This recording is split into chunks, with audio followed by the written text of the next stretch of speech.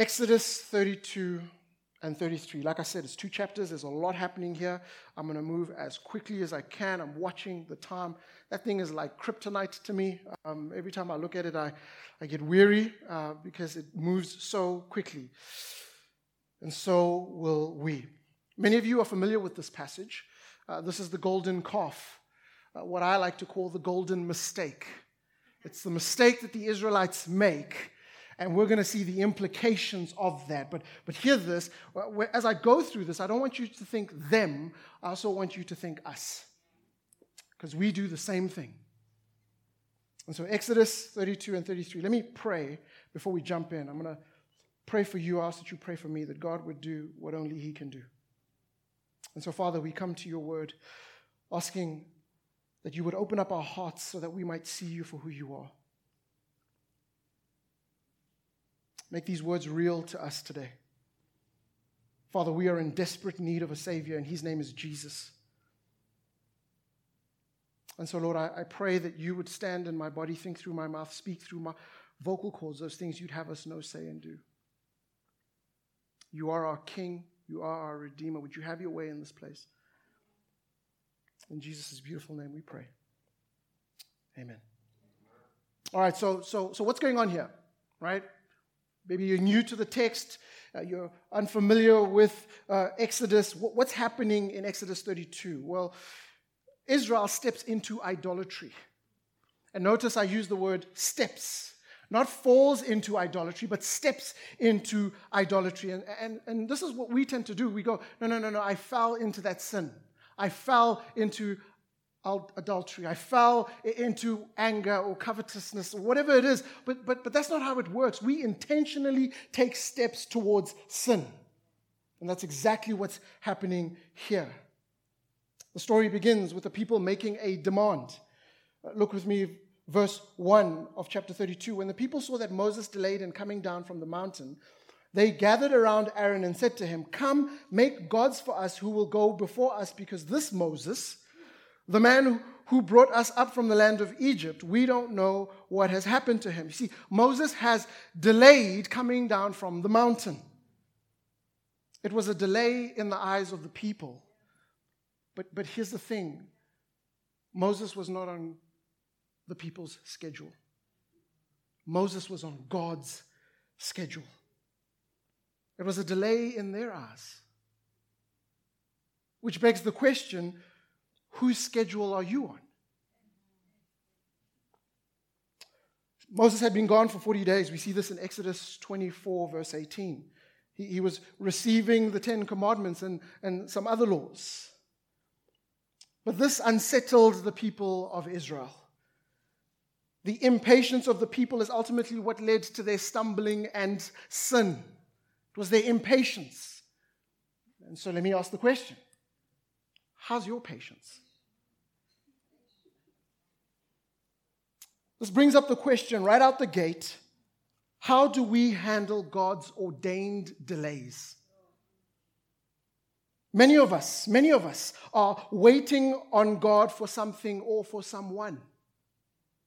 And if you've been walking with God for a while, you'll know this, that God is not always early, but He's never late. He's never late. And so waiting on God is not passive, but it's an active step of faith. And so how do we handle God's ordained delays?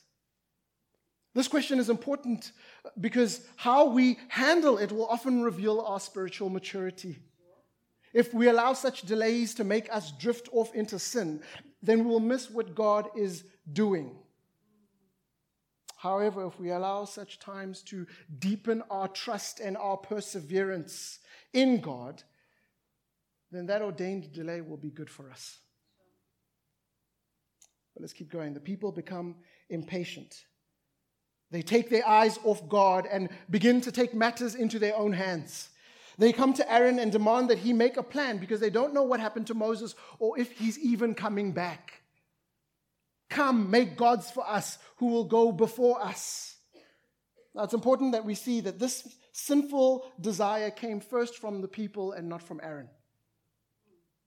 The incident of sin we are about to witness in this chapter started at the impulse of popular opinion and not biblical inscription. What am I trying to say? Friends, be careful of the crowd. They'll tweet good things. They'll put up really cool pictures on Instagram, but if it's got nothing to do with what God is saying, stay away from it. Be careful of the crowd. We see it here, but it's true today in our society. It's also true among God's people. In the church, this is an issue. When it comes to representing God in the world and in serving people, there is a danger in starting with what people want or what they feel. Now I'm not saying that that's not important, but that's not where we start. We start with the question, what does God want? What is God saying? I mean, that's what Jesus did. And if it's good enough for Jesus, friends, it's good enough for us. Come, make gods for us who will go before us. See, the people wanted gods to go before them. Gods that would lead them to the promised land. Despite the fact that they knew that it was the Lord himself who led them out of Egypt. Despite the fact that they knew that it was the Lord who revealed himself to them on Mount Sinai. Miracle after miracle after miracle after miracle. Despite all of this, they were willing to trust a God carved by human hands to finish what the Lord had begun. This would become a pattern in the people of God. See, later Israel wanted a human king. No longer the divine king who is seated on his throne. No, that wasn't enough anymore. They wanted an earthly king. This pattern would continue centuries later. In fact, the Apostle Paul would have to deal with a similar issue with the people in Galatia. In Galatians chapter 3, verse 3, he says, "How foolish can you be? After starting your new lives in the Spirit, why are you now trying to become perfect by your own human effort?" How foolish. Friends, we are no different. See, it's possible to begin the Christian life trusting Jesus and then at a later time find ourselves trusting in ourselves, following our own gods, hoping that they can finish what Jesus has started, often revealing that we actually never trusted Jesus in the first place. And this is why this is dangerous. Idolatry is dangerous. And so the people make a demand, and Aaron responds. Look with me in verse 2. Aaron replied to them, "Take off the gold rings that are on your ears of your wives, your sons, and your daughters, and bring them to me." So all the people took off the gold rings that were on their ears and brought them to Aaron. He took the gold from them, fashioned it with an engraving tool, and then made it into an image of a calf. He fashioned it with an engraving tool. This wasn't the Spirit-inspired craftsmanship that sometimes we see in the Bible. No, this was sin-inspired. He thought it through. Probably had drawings that he came up with. Then melted the gold, molded it, and did so carefully with an engraving tool. He made for the people the image of a calf. Now, why? Why a calf? Well, let's do some historical, biblical, contextual studies. That was a mouthful. See, remember, the Israelites had just come out of Egypt after 400 years of slavery and oppression. And in Egypt, the bull was a figure of deity, and it was worshipped by the Egyptians. And they would have seen this over and over and over and over again for 400 years. It was, in a sense, engraved in their minds. But now they're out of Egypt, right? They're on their way to the promised land, surrounded by other nations. They're on their way to Canaan. And they were seeing other nations worshiping bulls as well. In fact, in Canaan, the bull was worshipped as a god.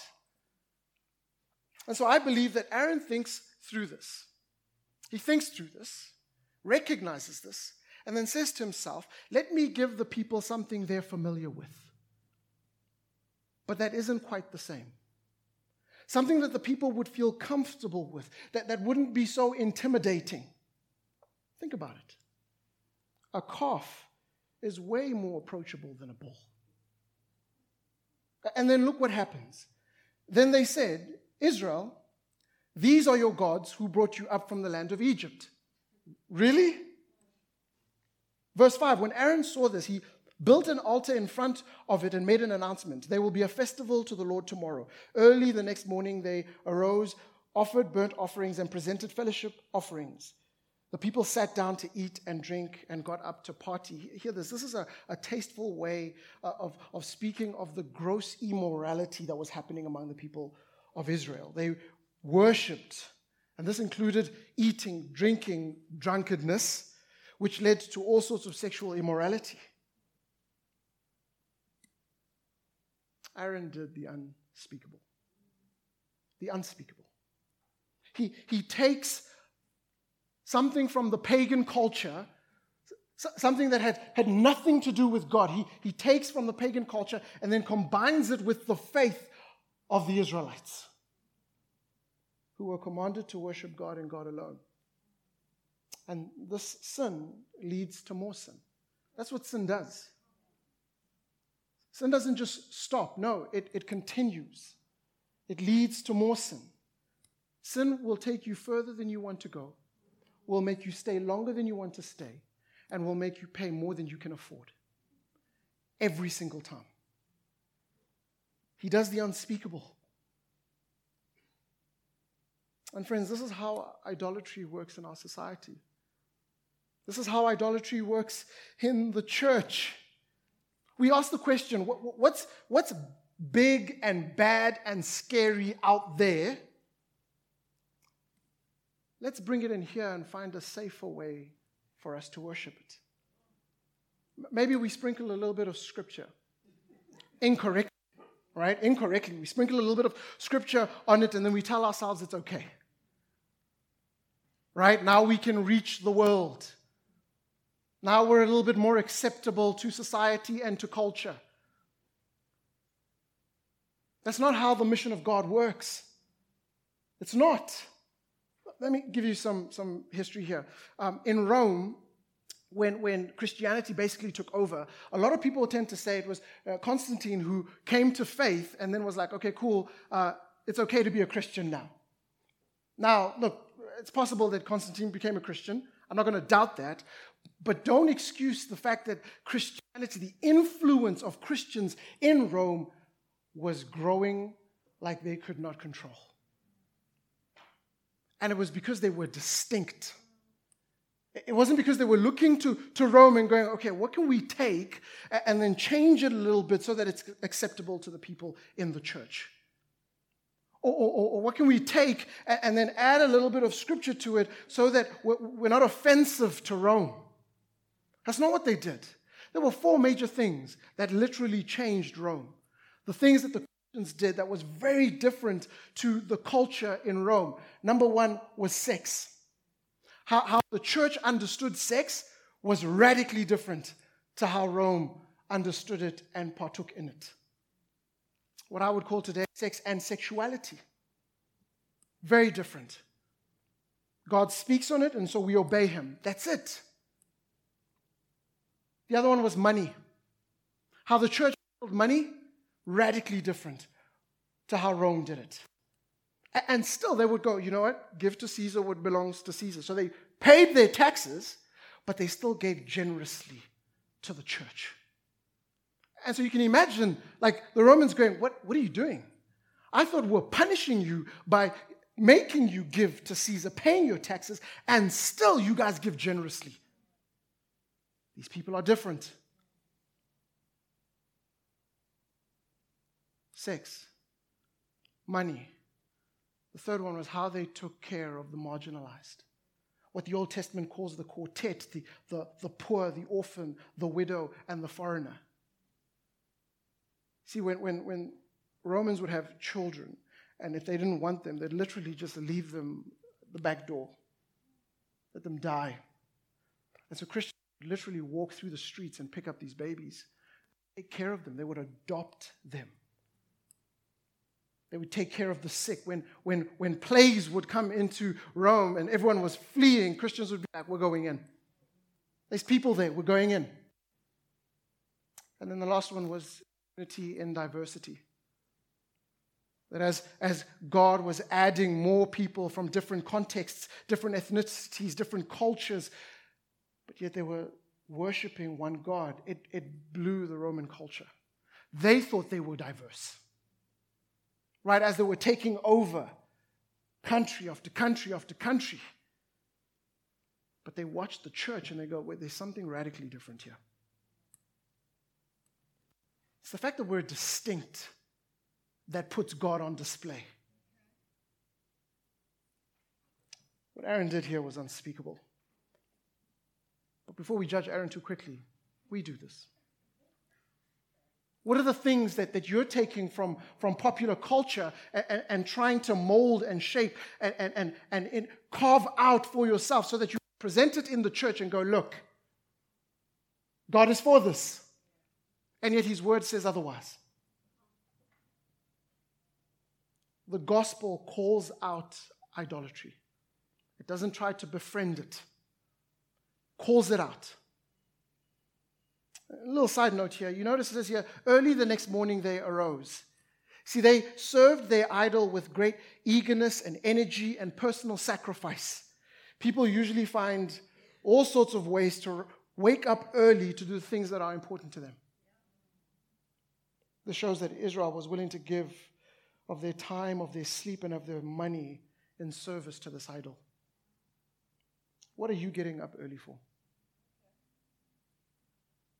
What are you giving up your time for?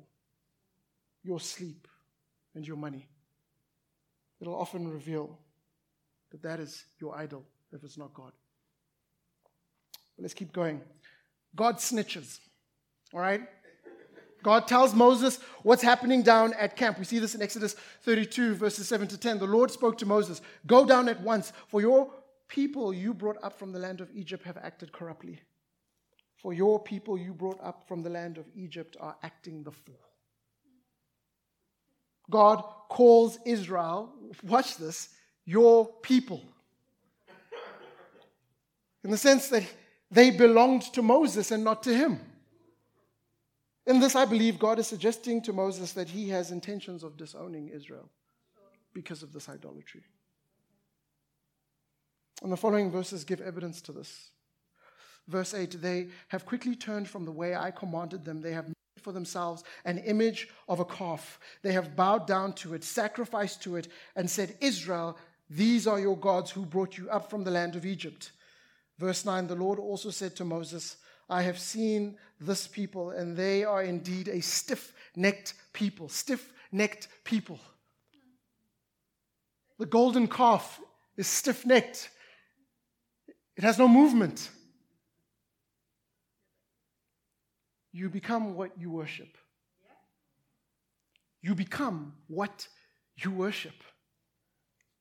Now leave me alone so that my anger can burn against them and I can destroy them. Then I will make you into a great nation. God says, I have seen enough. And then makes an offer to Moses, one that you think Moses would not deny. If Moses would only agree, God would destroy Israel and start all over again with Moses. Then I will make you into a great nation, God says. Where have you seen these words before? Abraham. This would have completely changed the place of Moses in the history books, making him the new Abraham of God's plan for Israel.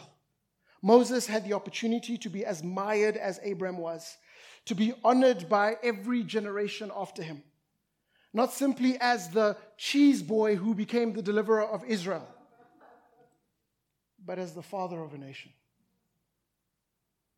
And let me say this, if God had done this, and we know how the story ends, so we know that he didn't. But if God had done this, he would have still fulfilled every single promise that he made to Abraham, Isaac, and Jacob.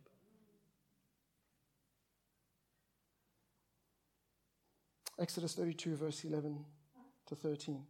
We see that Moses doesn't take the offer, but rather he intercedes for the people. He hasn't seen what's going on yet. and still he intercedes for them. But Moses sought the favor of the Lord, his God. Lord, why does your anger burn against your people you brought out of the land of Egypt with great power and a strong hand?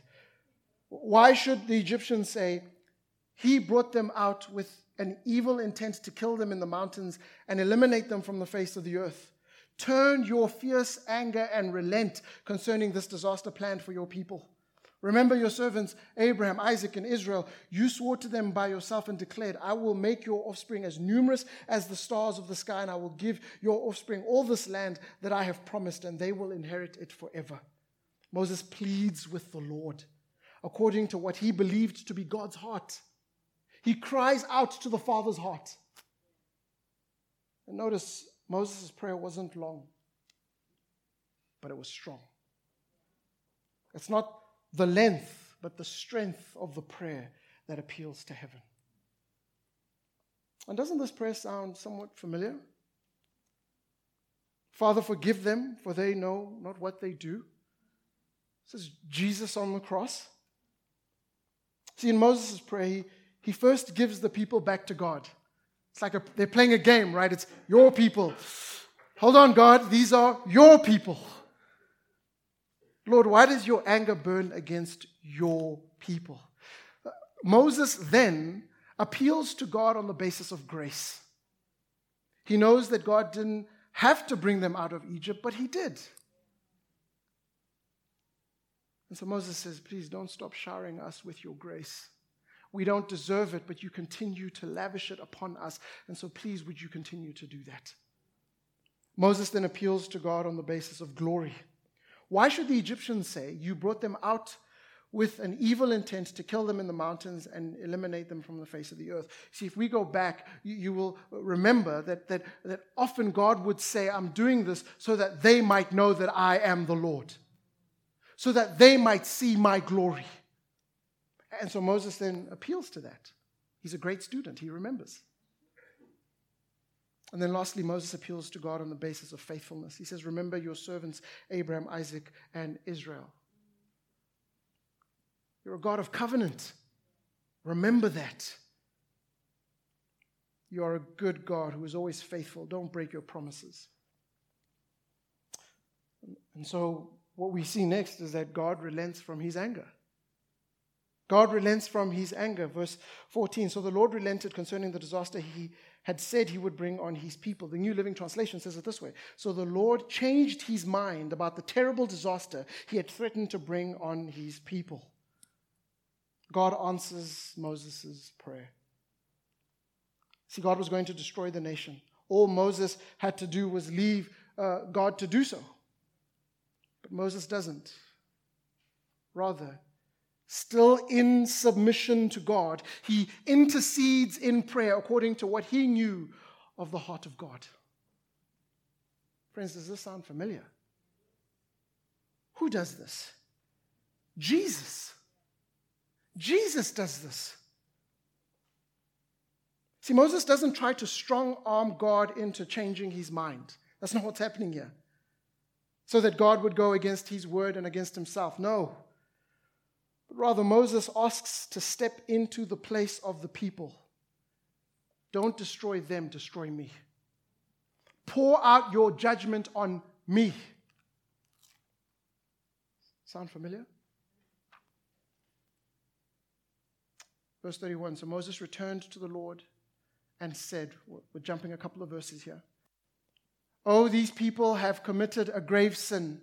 They have made a god of gold for themselves. Now, if you would only forgive their sin, but if not, please erase me from the book you have written. He steps in their place. He pleads with God, God, forgive them, forgive them. But you know what? If you don't want to, it's okay. Rather than pour out your judgment on me. Jesus. But here in the text, we see that God sees Moses' heart. See, he was able to jump all the way to verse 31 and 32. But then play out his decision from verse 14. How's God able to do this? Well, it's because he's God. He sees our hearts. He sees our hearts. But let's jump back to verse 15 and keep going. Moses comes down the mountain and confronts Aaron, which is a great conversation. Verse 19, after Moses sees everything that's going on, it says, as he approached the camp and saw the calf and the dancing, Moses became enraged and threw the tablets out of his hands, smashing them at the base of the mountain. Now this is, go out on a limb here and go, this is probably one of those things Moses looks back on and goes, I probably shouldn't have done that. I'm going out on a limb. Verse 20, he took the calf they had made, burnt it up, and ground it to powder. He scattered the powder over the surface of the water and forced the Israelites to drink the water. So Moses burnt the calf, grounded it up to powder, and then made the people drink it. And I believe he did so for several reasons. Here's one: to show that their so-called God was nothing and could be easily destroyed. Here's your God. Let me show you. The other reason I believe he made them do this is to make the people pay an immediate consequence for their sin. There is forgiveness that flows from the Father's heart. There's no doubt about that. We preach that in and out every week. But hear this, there are consequences to our sin. There are consequences to our sin. And so Moses makes them pay an immediate consequence for their sin.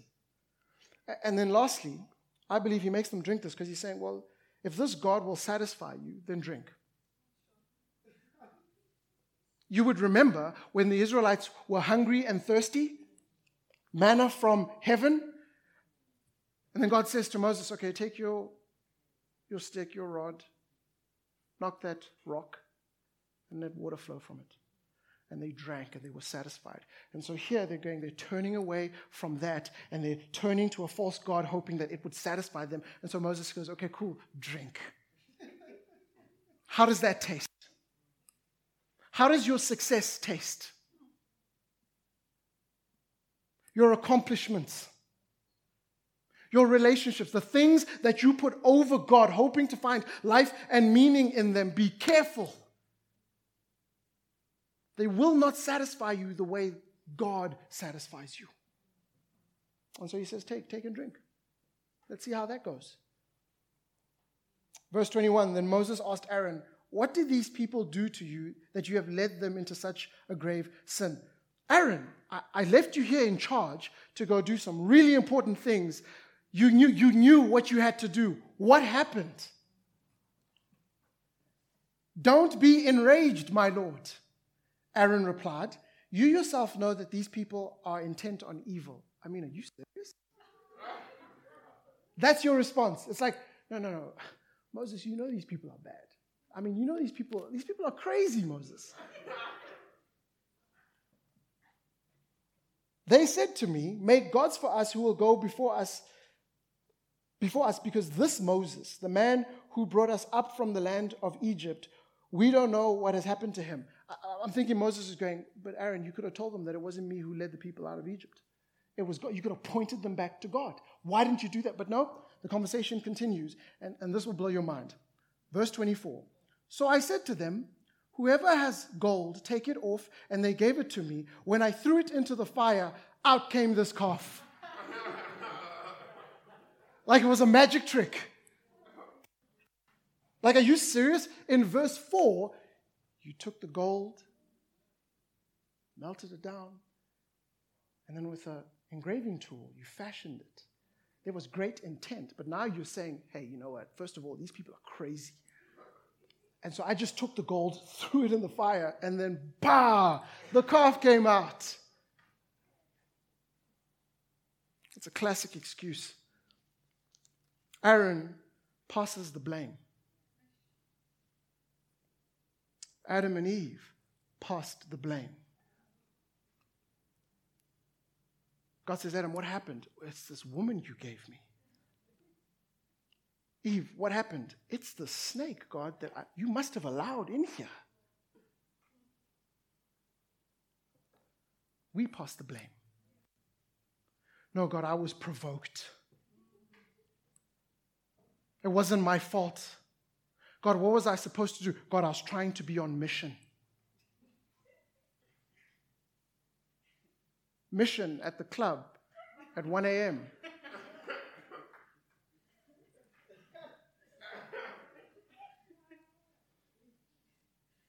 Aaron's sin was so great that only the intercession of Moses saved his life. Make no mistake, the Lord was very angry with Aaron and would have destroyed him. But Moses prayed for Aaron, and we see this in Deuteronomy chapter 9, verse 20. You can go look at it later. And so after this, Moses gives a call to side either with God or with idolatry. He makes it plain. He says, okay, guys, this what you have done is detestable in the eyes of God, but now you need to make a call. Which side are you on? Are you with God or are you for idolatry? Moses gave the people of Israel the opportunity to make a stand for the Lord. The Levites sided with the Lord and with Moses. It only makes sense for us to be on the Lord's side. Hear me this morning. I want you to be on the Lord's side. He is our creator, our redeemer, our protector, our sustainer. He is our Father. Be on the Lord's side. However, being on the Lord's side requires something from you. Being on the Lord's side requires a decision. You have to make a decision. Being on the Lord's side requires separation. You have to turn away from whatever it is that you are hoping to find life and meaning in and turn to the Lord. You have to separate yourself from the idols of this world. And then being on the Lord's side requires action. It requires you taking steps of obedience, of seeking His face, of wanting to know more of Him. We read the story, we'll see that 3,000 people died that day. I'm pretty sure it was those who were the leaders probably involved in this idolatrous worship. But 3,000 of them died that day. God is serious about sin. I think we play with sin. We play with sin. And God is serious about it. And I could page through this and show you various places where people have committed sin and it cost them their lives and the lives of those around them. And I know we're sitting here, we're going, yeah, but Jesus. And amen to Jesus. We're so thankful that He stepped in our place. But sin is still dangerous, especially for those who've crossed the line of faith. It will keep you from experiencing the fullness of who God is, what He has in store for you here in this life. It destroys relationships, not just in this generation, but in generations to come. So many of us have these strongholds, and we're trying to figure out, I don't get it, I'm a Christian. Why? Why am I wrestling with this thing still? Be careful of sin. 3,000 men died that day. I'd encourage you to go read it. It's quite epic. Let me try to land the plane here. As a result of Israel's evil and wickedness in chapter 32, God said that they would go up to the land that He had promised to give them, but that His presence would not go with them. And so God's anger relents, and He forgives them. There's consequences to sin, but He forgives them. And then He says, okay, guys, okay, fine. I'll keep going with you, but my presence won't be with you. He was speaking of the near presence of God, His closeness. When the people of Israel heard this, they were filled with sorrow and grief. And as a sign of such, they took off their jewelry, the very things that led them into idolatry. They now go, you know what, I don't want this anymore. It's a lot like us, right?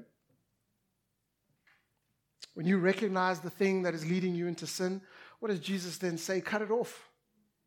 Get rid of it. If you know that at 11 p.m. you're on the internet looking at things you shouldn't be looking at, then maybe cut the internet off.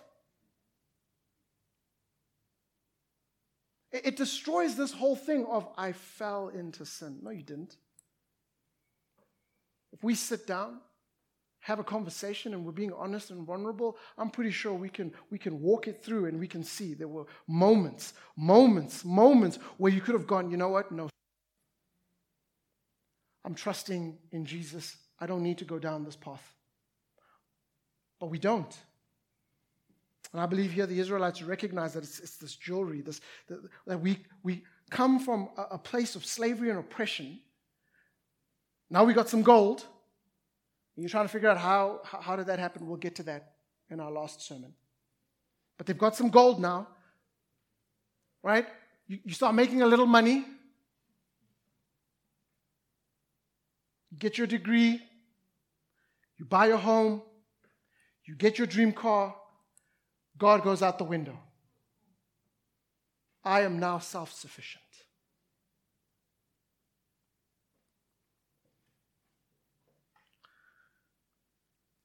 Moses pitched a tent a good distance outside the camp and called it the tent of meeting. Everyone who sought the Lord would go out to the tent of meeting, which was outside the camp. It's now clear God is going, hey, I'm going to be outside the camp. I'm going to go with you. But your consequence for the sin that you have committed, if you want me, come and find me outside the camp.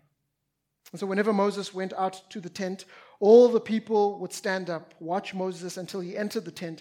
And whenever Moses went in, the pillar of cloud descended and stood at the entrance of the tent. There the Lord would speak with Moses just as a man speaks to his friend. When it says that God spoke to Moses face to face, that's what it means there. It's not that Moses saw the face of God, but they were talking like a friend speaks to a friend. Intimacy. Whenever the Lord and Moses met at the tent of meeting, the people would stand and worship, each at their own tent. Moses interceded for the people of Israel in the tent of meeting. God saw that Israel had taken off their jewelry. He saw them when they worshipped. He saw them going to the tent of meeting themselves, which then leads him to say, my presence will go with you, and I will give you rest. He sees that they recognize their sin. And he says, okay, my presence will go with you, and I will give you rest. This meant so much to Moses that he added, if you don't personally go with us, don't make us leave this place. Moses adds that. He's like, I hear you, God, but I want you to know that if you're not going to go with us, then we're not going anywhere. And friends, that should be the cry of our hearts. God, I only go where you lead me. And here's a prayer that I have for many of us. We've got to learn to trust God's heart even when we don't always see God's hand. Trust his heart. He knows what he's doing. He's a good father. But God, I don't get it. Why do I have this sickness? God, why this disease? God, financially, why am I going through this? God, relationally, why is this happening? No, trust him. He knows what he's doing. Moses then asked a very important question. Exodus 33, verse 16. I'm pretty sure I'm throwing our production team all over the place. I'm sorry, guys. How will it be known that I and your people have found favor with you unless you go with us? I and your people will be distinguished by this from all the other people on the face of the earth. How will the people know? We want other nations to know that we belong to you. Rooted Fellowship, how do people know? Folks that are driving past here, folks walking, how will they know that we belong to God? That's the question that's put on the table. And so in verse 17, God answered, I will do this very thing you have asked, for you have found favor with me, and I know you by name. I'll go with you. I'll make sure the people know that I am your God. I am your father. You are my children. And even having said this, Moses still had the boldness to ask for one more thing. You got to love Moses. The boldness to ask for one more thing. Verse 18. Please let me see your glory. please let me see your glory. We've just sung it. Show me your glory. Moses wanted more. He wanted to know God more deeply, more intimately. Show me your ways that I might know you, Moses asks. And this pleased the heart of God, and it still does. It's not just about signs and wonders, because you hear that and you go, yes, God, show me your glory, signs and wonders. And yes, we ask for signs and wonders. We ask for healing, provision. We ask for all of those things, but it's more than that. Moses here is asking to experience the attributes and character of God. Show me your glory.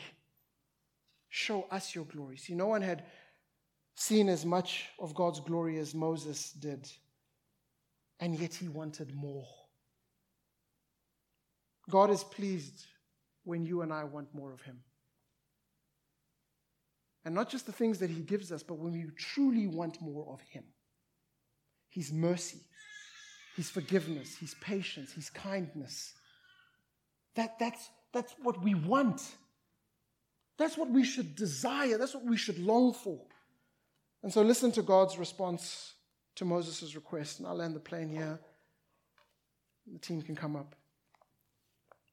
We'll get into more of this next week, but listen to this response.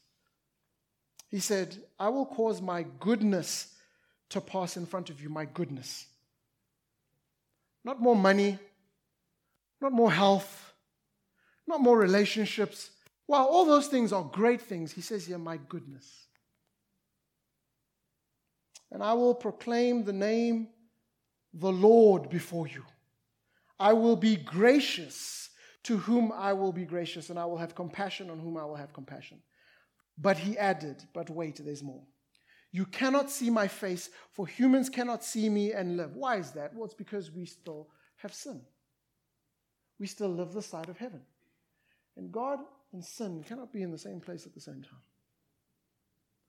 Not because sin has a chance of taking God out. No. We know that that's not true because we know that Jesus accomplished what he accomplished on the cross. He defeated sin, death, and Satan.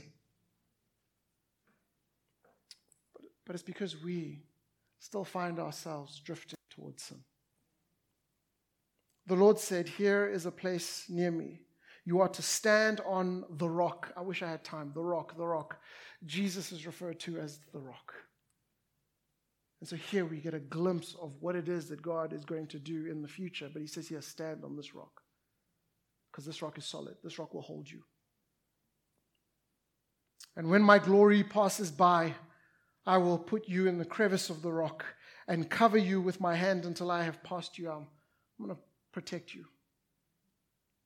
I'm going to protect you from me. Sounds weird, I know, but it's biblical. We needed Jesus to step into that place to protect us, and he absorbs the wrath of God, the judgment that is for us. We needed that protection.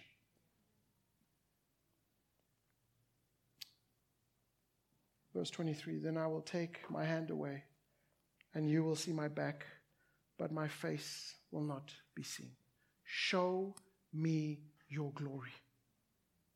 My hope is that that is the cry of every single heart in here. That as we walk out there and we live our lives and we do amazing things, we're constantly crying out to the heavens, show me your glory.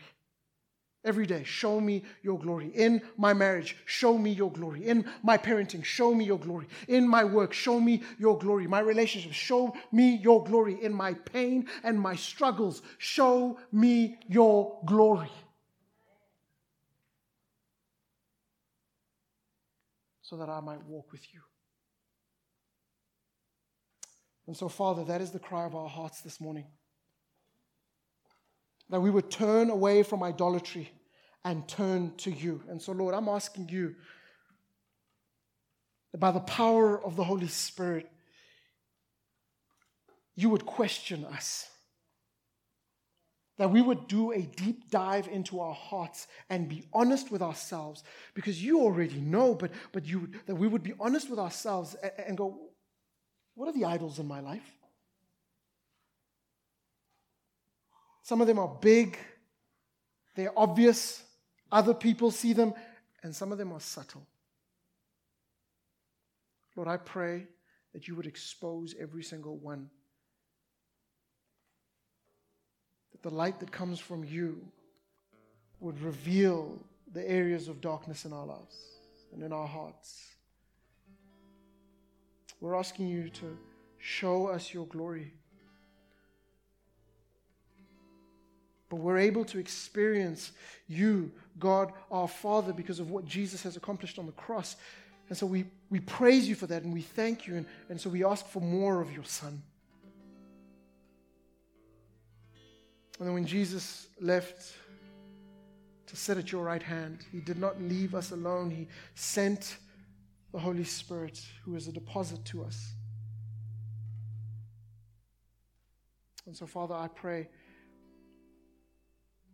that you would truly take a hold of our hearts. We're in desperate need of a Savior. His name is Jesus. And as we stand on the rock of our salvation, we cry out to you. Show us your glory. In Jesus' name we pray.